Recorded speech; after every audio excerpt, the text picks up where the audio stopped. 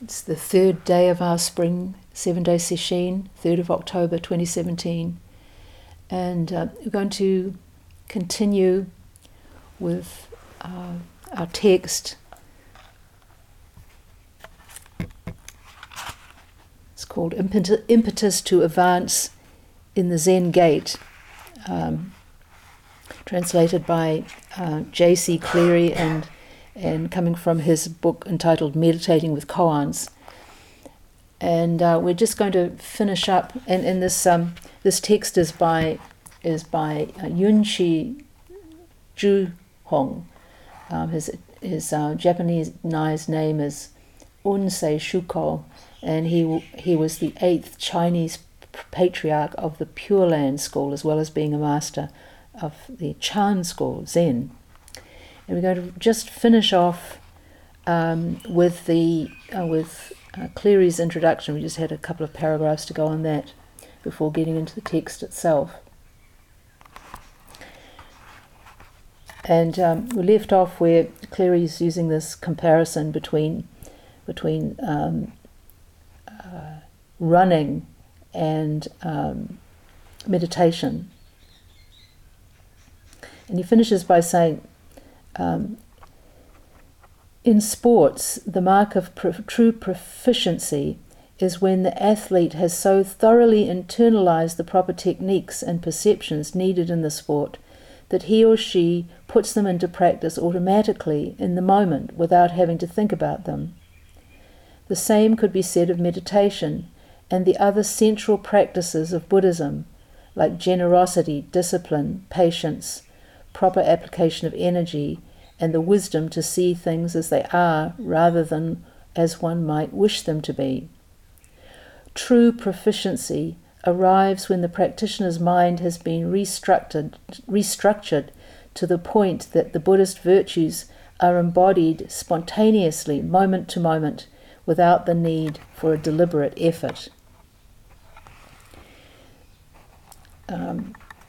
Sometimes in sport they talk about getting into the zone where everything just flows.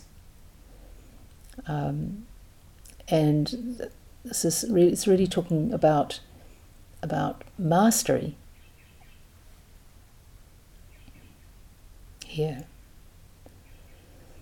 So not just having a little bit of insight, but really incorporating the teachings into one's very being, so that they become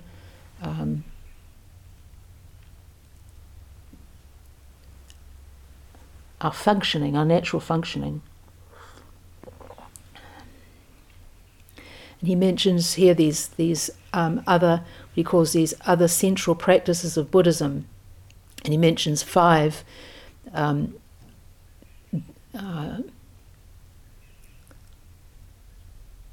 Generosity, discipline, patience, proper application of energy, and the wisdom to see things as they are rather than as one might wish them to be.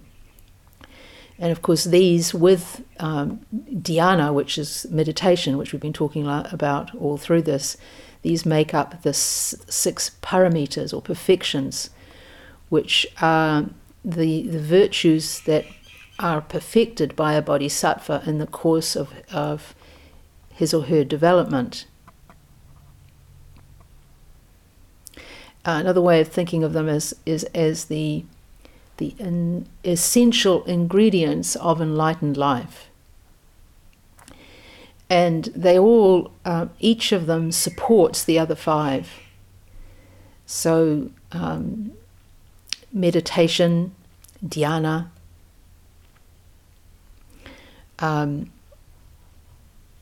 facilitates our growing in wisdom, prajna. Dana, generosity, lays the groundwork for the letting go that needs to take place through meditation, and that gives rise to the prajna.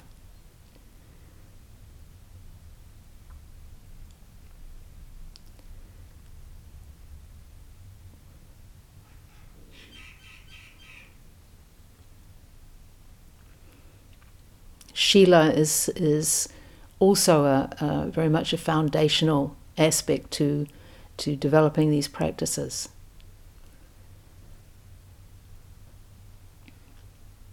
Aligning one's life with the laws of the universe.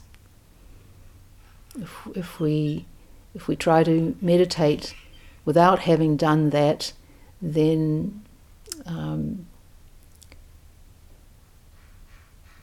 meditation won't go well, because we'll be agitated and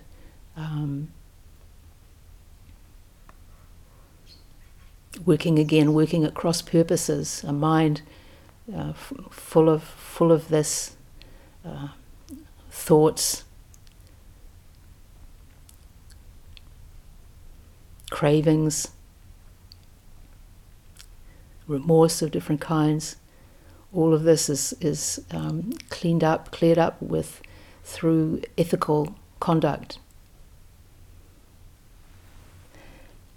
and they're keeping on being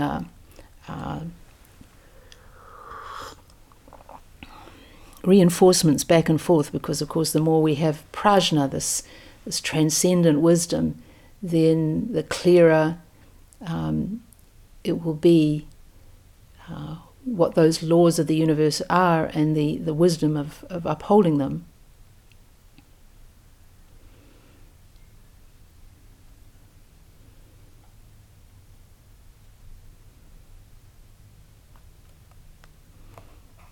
So mastery really involves embodying all of these 6 paramitas with the strong support of our sitting, our dhyana.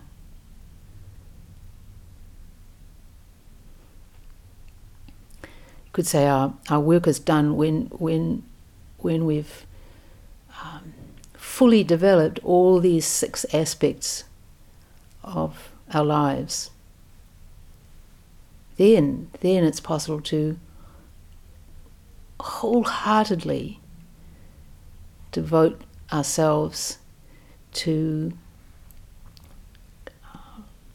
facilitating well-being in ourselves and other sentient beings. If we're at this point of mastery, we could even go to hell and practice.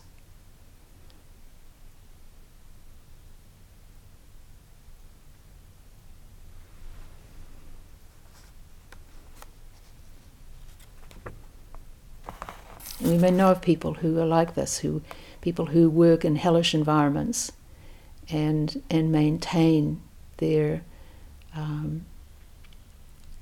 equanimity, their generosity, and so forth.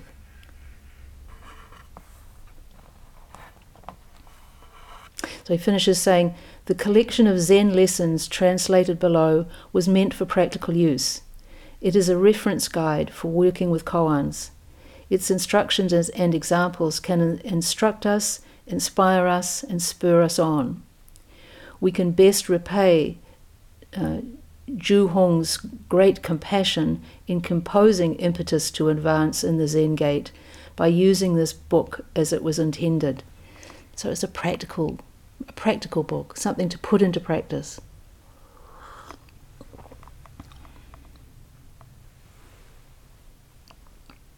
And it doesn't mean we have to follow every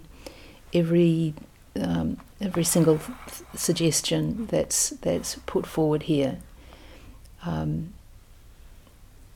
but to take what we need and leave the rest.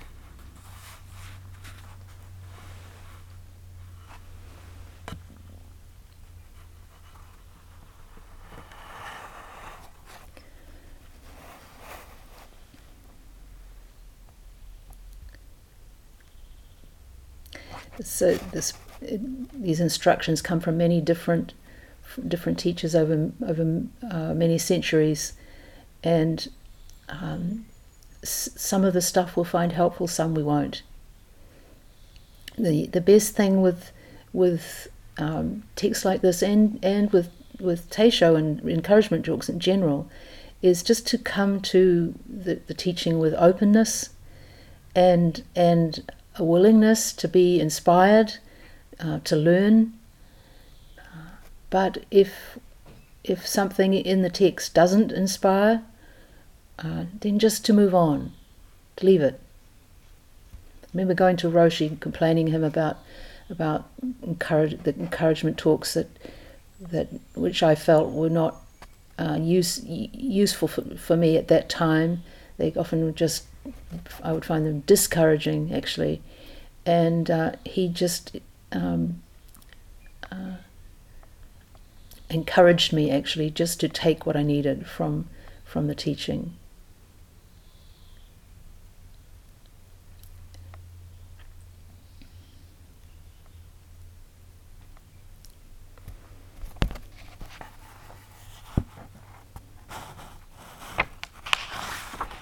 Okay, now we go to our actual text, Impetus to Advance in the Zen Gate, and that we start off with Zhu Hong's preface.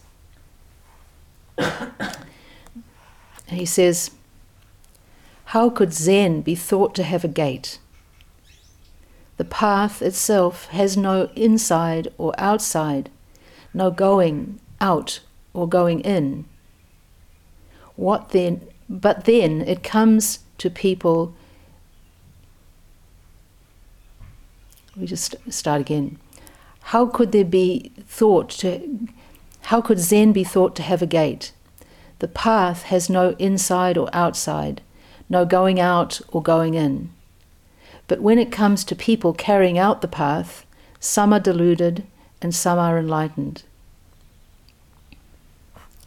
He's presenting here the two sides of the coin that are the you could say the creative tension behind all teaching in the Zen school. How could Zen be thought to have a gate when it doesn't come or go, this truth?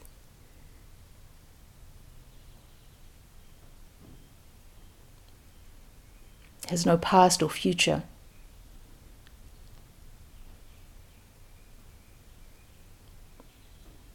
How could we possibly think in terms of entering it when we're already there? We've already arrived. There's a famous verse in the Mumonkan. It's the last case, number 48, and the Mumon's verse goes like this: "Before taking a step, you have already arrived. Before the tongue has moved, the teaching is finished. Though each move is ahead of the next, know there is still another way up."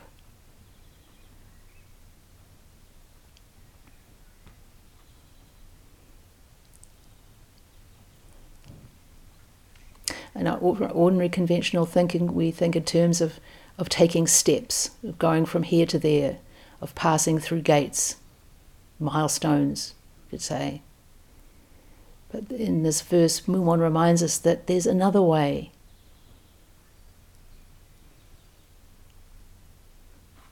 A way of non-attainment.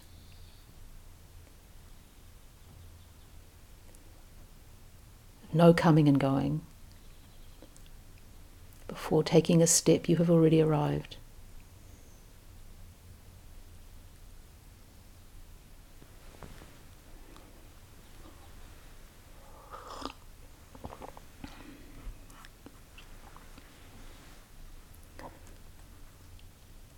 So we've got to hold these two sides together, the side of no gates, no inside or outside, but also this other side, which Zhu Hong mentions. But when it comes to people carrying out the path, some are deluded and some are enlightened.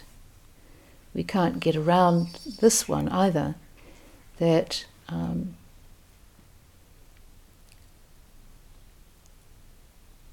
some understand more, some understand less, some can realize more or less of the Dharma in their lives. But our minds tend to want to stick to one or other of these two sides, and say it's like this. It's like it's all about no coming and going, or it's all about attainment, going somewhere, getting somewhere, achieving something. And sticking to either side of this double truth gives rise to problems.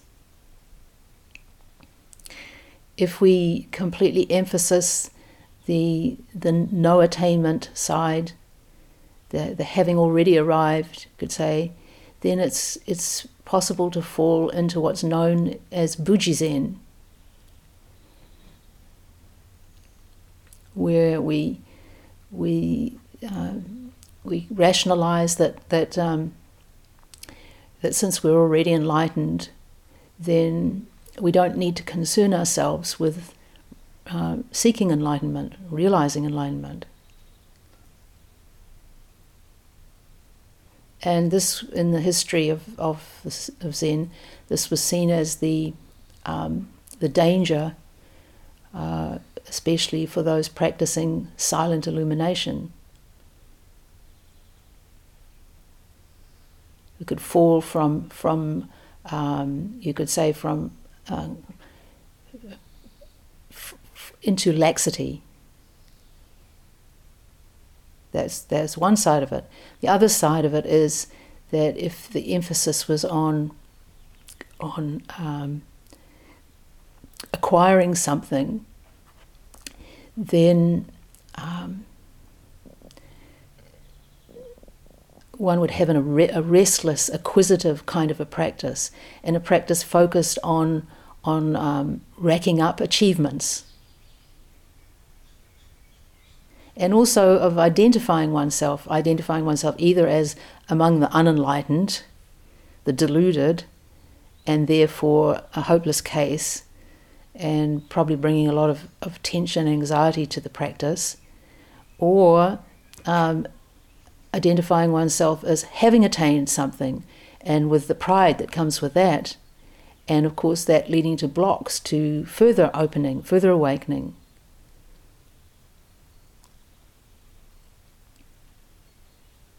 So our job is to hold these two truths together: the absolute truth of our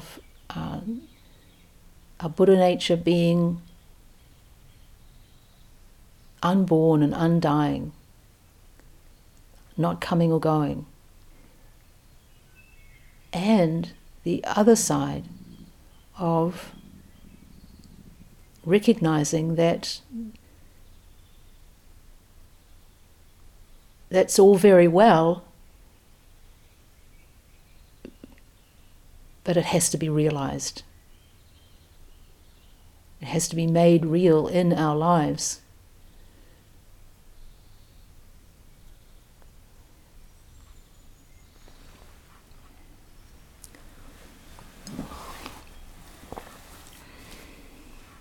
All this talk about enlightenment, about this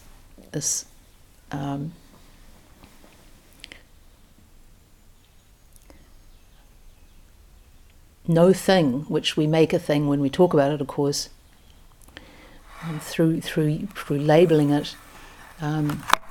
Somebody in Dokusan yesterday was saying, I have no idea what it is, and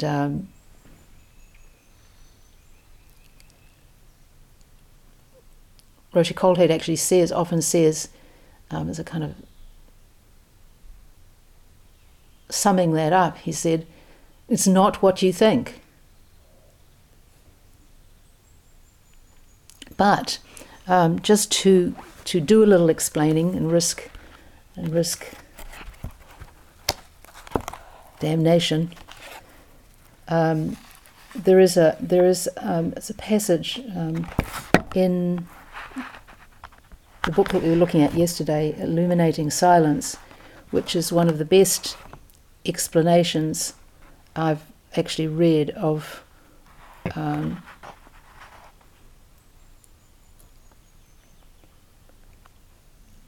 the different ways that we can understand this word enlightenment.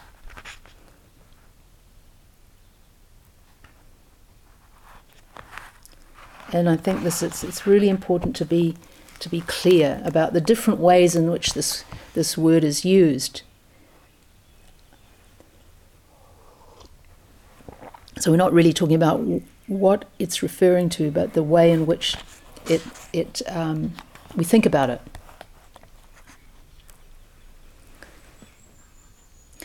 He says,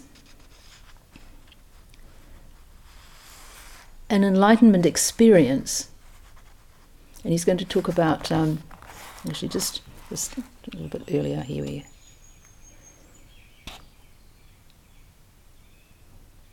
He says, a prime difficulty concerns the very term enlightenment itself. This noun is commonly employed by teachers and is used in many texts without distinguishing between three alternative meanings. It may denote either an experience or a state resulting from some achievement or fruition, or a developmental process linking the two. So an experience is different from a state. Experience is something that comes and goes. A state is something more durable, longer, lasting. And then the third one, a developmental process linking these two, how we get from the experience to the state, from realization of the truth to actualization of it in our lives. And he says failure to distinguish clearly between these usages leads to muddled comprehension and sometimes also to erroneous claims. An enlightenment experience, Jianshin in Chinese, Kensho in Japanese, is a discrete event in which all self-concern falls away and the practitioner sees the nature, in other words, Buddha nature, without any filtering by egoistic interests or dualistic conceptualization. The event implies that there is an innate basis of mind, the nature, simply obscured by the ignorance of self-concerned thought and feeling. It is often a supremely life-changing moment, opening the practitioner to a mysterious, selfless world of great brilliance, vividness, and depth. It gives rise to a direct insight both into ignorance as a source of human suffering, implicit in self-focused activity. That's another way of saying our self-partiality, and the existential fact of an alternative vision. So seeing that there's this whole other way of being in the world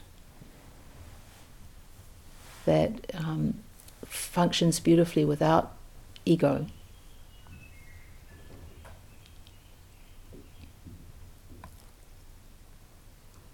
It may also give rise to a profound compassion for all sentient beings. For those with a conceptual understanding of Dharma, it is an experiential confirmation. However, such experiences are rare, usually of short duration, and followed by the re-emergence of self with a renewal of doubt and questioning, but based now in a mind that has seen, and which therefore continues training from an entirely fresh, revelatory basis. Most records suggest that even great masters only see the nature a few times in their nonetheless transformed lives.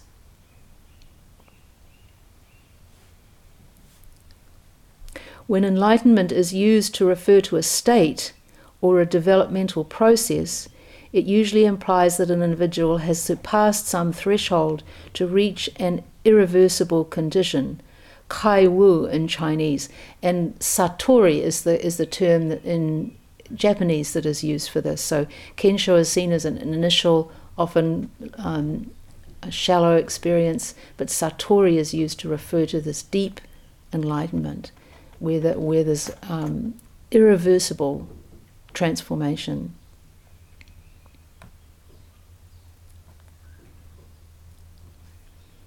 So when enlightenment is used to refer to a state or to a developmental process, it usually implies that an individual has surpassed some threshold to reach an irreversible condition in which wisdom and compassion are conjoined in a stance of benevolence toward all sentient beings. The schools of Buddhism differ in their emphasis on wisdom and compassion, and with respect to the time taken to reach such a state. Some schools believe that many lifetimes must pass before an enlightenment arising from repeated training can occur. Others believe enlightenment can arise within one lifetime, given an appropriate history of practice and good karma. Some schools seem to think that bodhisattvas are enlightened, others restrict this label to Buddhas. Shifu, in other words Sheng Yen, has said that in an enlightened person, the functional ego is replaced by the skillful means arising from wisdom. Many people are confused in thinking that enlightenment as a state implies some continuing ecstasy of bliss and awareness such as may be experienced in Kensho. This does not appear to be correct understanding. The fully enlightened practitioner may be said to be one who lives from a perspective of a wisdom understanding which functions without ego concern under all circumstances.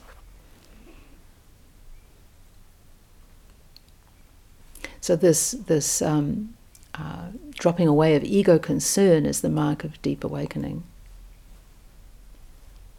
The ego concern is no longer getting in the way and distorting perceptions and responses. Such a realized person lives normally in the world, simply lacking habitual self-concern. He or she will have a mirror-like quality in which others see themselves rather than seeing the reactivity of ego in the one before them. A brief enlightenment experience may be the origin of such a condition, but the majority of such experiences are not followed by the persistence of an enlightened state. Rather, selfish vexations return, but with a reduced vigor. It may be that some individuals develop a capacity to generate the experience of selfless bliss.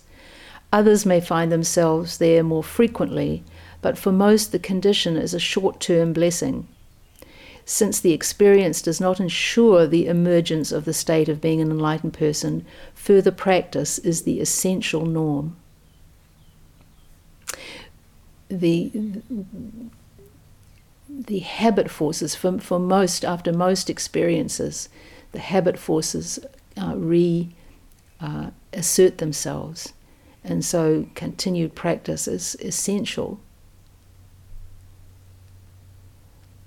And the idea with the koan curriculum is that they provide vehicles for returning again and again and again to that place of non-differentiation.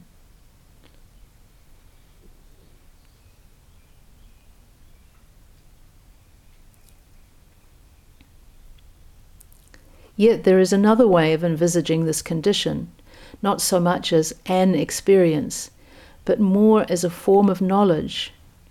In the Saodong tradition, it's a Soto, enlightenment is said to be no different from practice.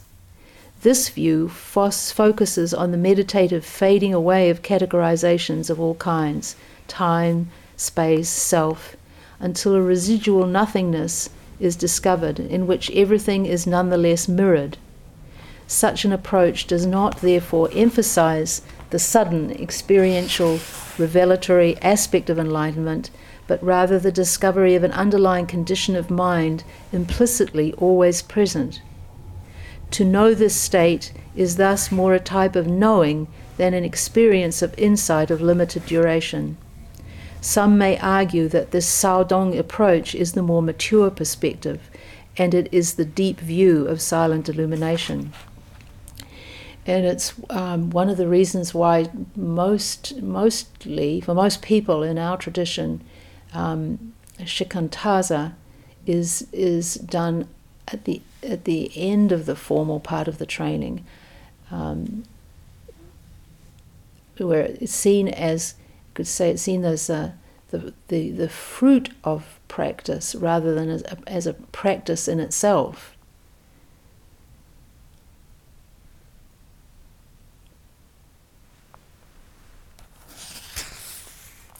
Anyone who has seen the nature is unlikely to claim to be an enlightened person, even when a master has confirmed the experience. He or she simply knows what a glimpse of enlightenment entails. Indeed, anyone claiming to be enlightened is probably acting erroneously from an inflated ego, which a teacher has been unable to contain. Simple humility alone will normally prevent any such claim. People may consider another person to be enlightened on observing an exceptional being who seems truly to have transcended the vexations of this world. It is doubtful whether there are more than a handful of such persons alive in any one generation. Some may become great lamas, masters, or teachers. Others may remain entirely unknown, except perhaps to a few.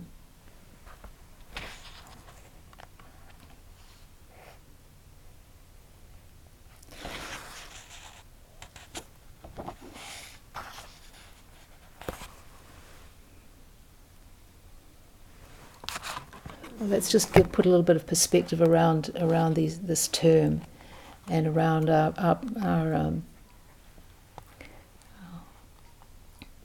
project in practice.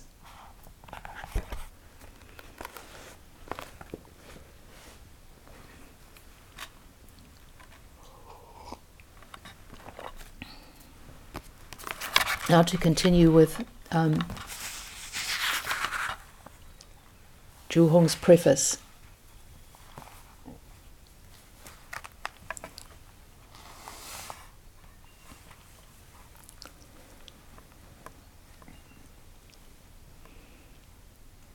So he's stated these two sides of this creative tension between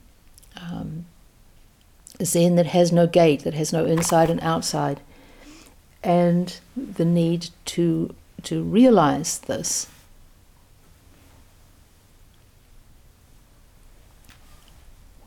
Therefore, the people of knowledge, acting as gatekeepers, have no choice but to open and close the Zen gate in a timely fashion. They are careful to keep it locked most of the time and rigorously check out those who would enter. To those whose words diverge from the truth, those who indulge their selfishness and overstep the proper measure, the gatekeepers have no room to peddle their dishonesty. For a long time already they have barred the door to such people, so they cannot easily get through. So, guess he's talking about teachers here in terms of acting as gatekeepers, that one of the functions of the teacher is to help the student through testing to have a sense of their understanding, what their understanding is. And he puts this in terms of being a gatekeeper, rigorously checking out those who would enter. And then he says this thing about to those whose words diverge from the truth, etc. The gatekeepers have no room to peddle their dishonesty. We don't know exactly what he's referring to here, but might guess that he's talking about corrupt monks, because at this time, 1600, when he was writing this work, it was a time when there was a lot of corruption in Buddhism. And in another work, he complains about a number of so-called monks who were actually fortune tellers, alchemists, geomancers, doing these different occupations through which they would gain quite a lot of wealth. And also, he may be talking here about people making false claims to mastery and gathering followers around them, but their understanding not being true. So this is probably what he's talking about here. Charlatans of different kinds. He says, when I first left home, and became a monk, I acquired a booklet from the booksellers called Outline of the Buddhas and Patriarchs of the Zen School. In this book were recorded accounts given by many of the venerable adepts of old. They gave accounts of their studies, of their initial difficulties in entering the path, of their experiences and travail on the path and in doing the work, and of their final opening through into spiritual awakening. I felt great love and admiration and vowed to learn what they had learned. So he comes across this book, and it inspires him.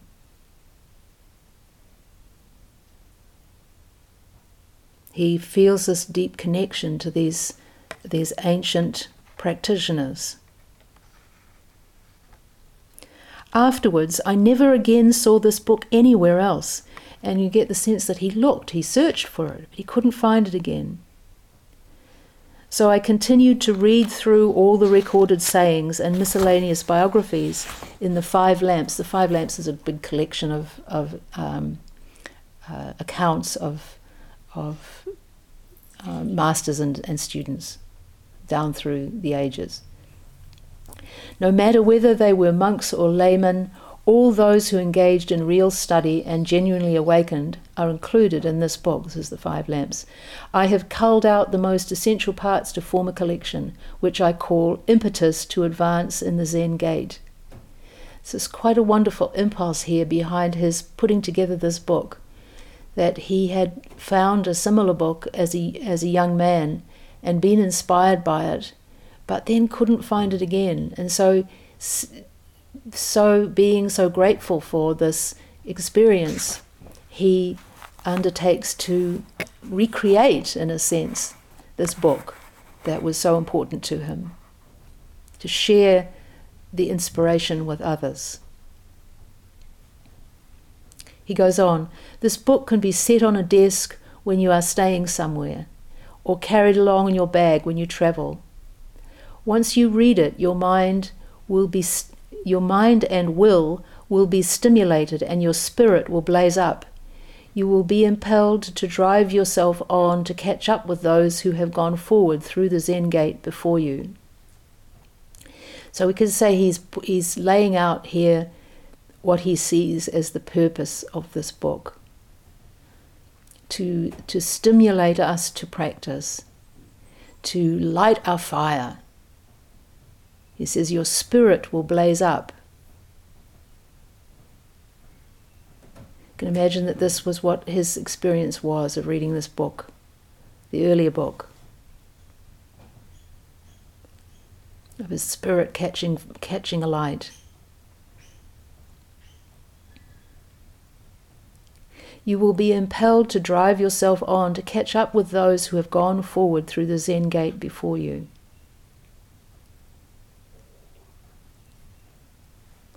When we read these accounts, it can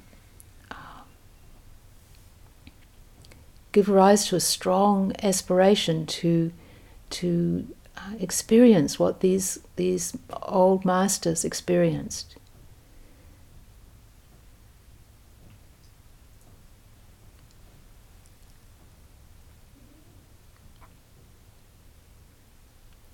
Some may say, this collection was put together for those who have not yet passed through the gate.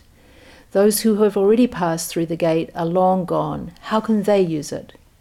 To them I respond, even though it is so, beyond this gate there is another gate.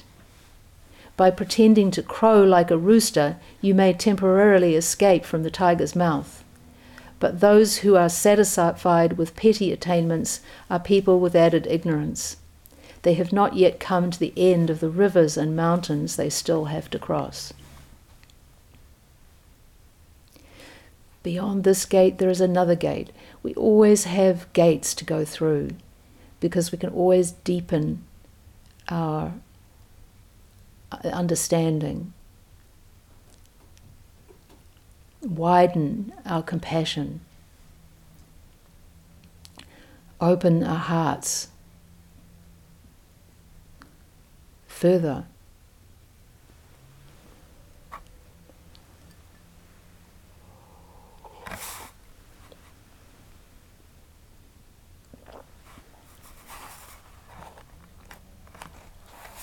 sometimes these stories of the old masters have the opposite effect that they're supposed to have, in that we can feel this.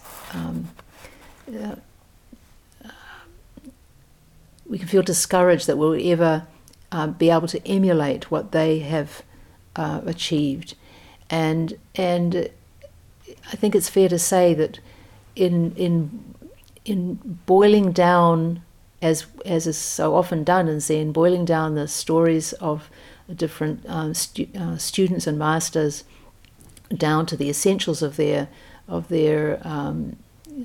beginning on the path, say, and their different insights, a lot is cut out, which can make it seem like these guys are just like spiritual geniuses. Of course, some of them are. But the way in which the story is told can lend itself to that impression. This has been recognized right from early times in Zen itself. There's a famous line in one of the koans in the Blue Cliff record, Hekigan Roku. This is Engo Wanwu. He says, "No one recognizes the sweating horses of the past. They only want to emphasize the achievement of the crowning age." We love to hear the stories about people's achievements, but very often what is lost is all the effort that went into those achievements, all the effort that got the person to the place where there could seem to be just a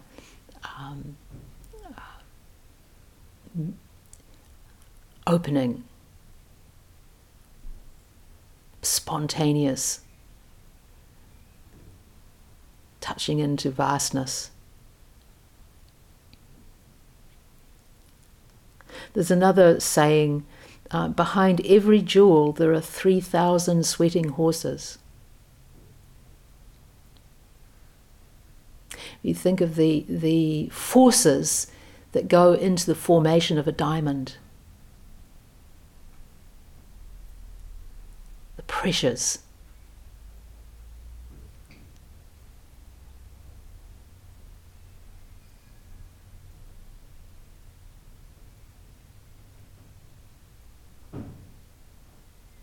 So it may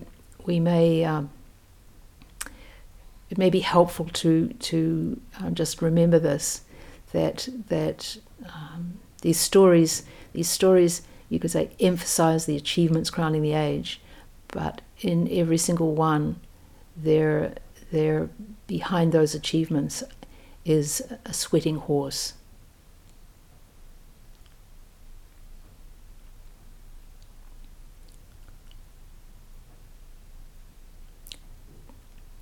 Pulling that heavy load,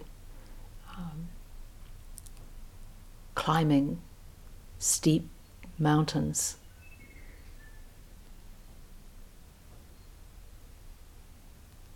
crossing great deserts,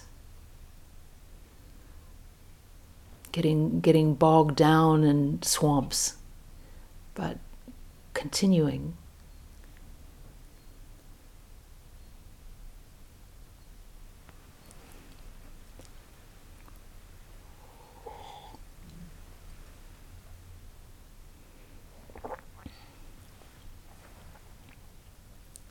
The warning stick is in your hand. Run fast and gallop on forever until you break through the ultimate mysterious barrier. Then it will not be too late to slow down and have the feast at the end of your studies. Seems to be talking to us sweating horses right here. Run fast and gallop on forever until you break through the ultimate mysterious barrier. I'm not sure exactly what he means by the warning stick is in your hand. Could be the Kyosaku. He's talking about the Kyosaku. So this stick of the training. The stick is in our hand. We are the one ultimately who wields it.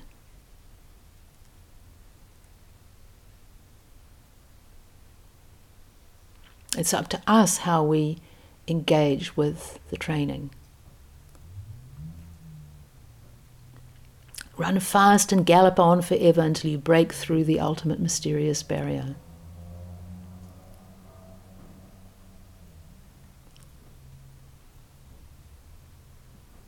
There is an urgency to our work,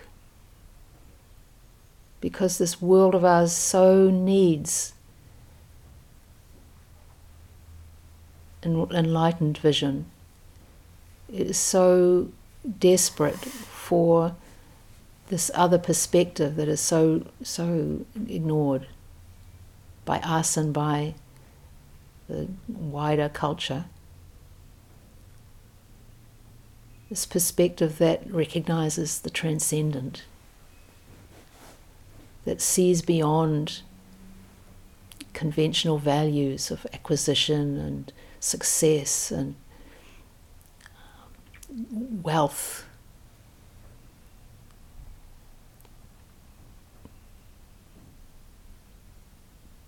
But we do need to make haste slowly.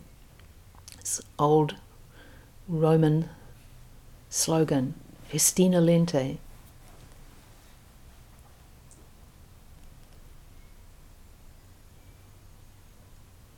To take our time.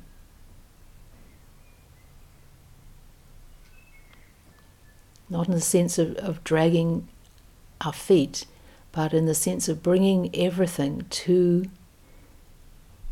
this moment. And seeing this moment as being something complete in and of itself, just as we are complete, just as we are, perfect, just as we are.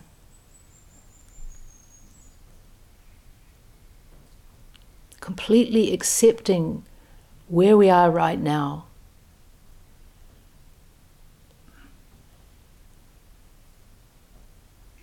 While at the same time aspiring to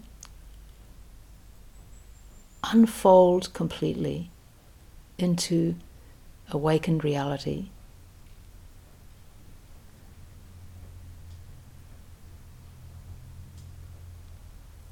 We'll stop here and recite the 4 vows.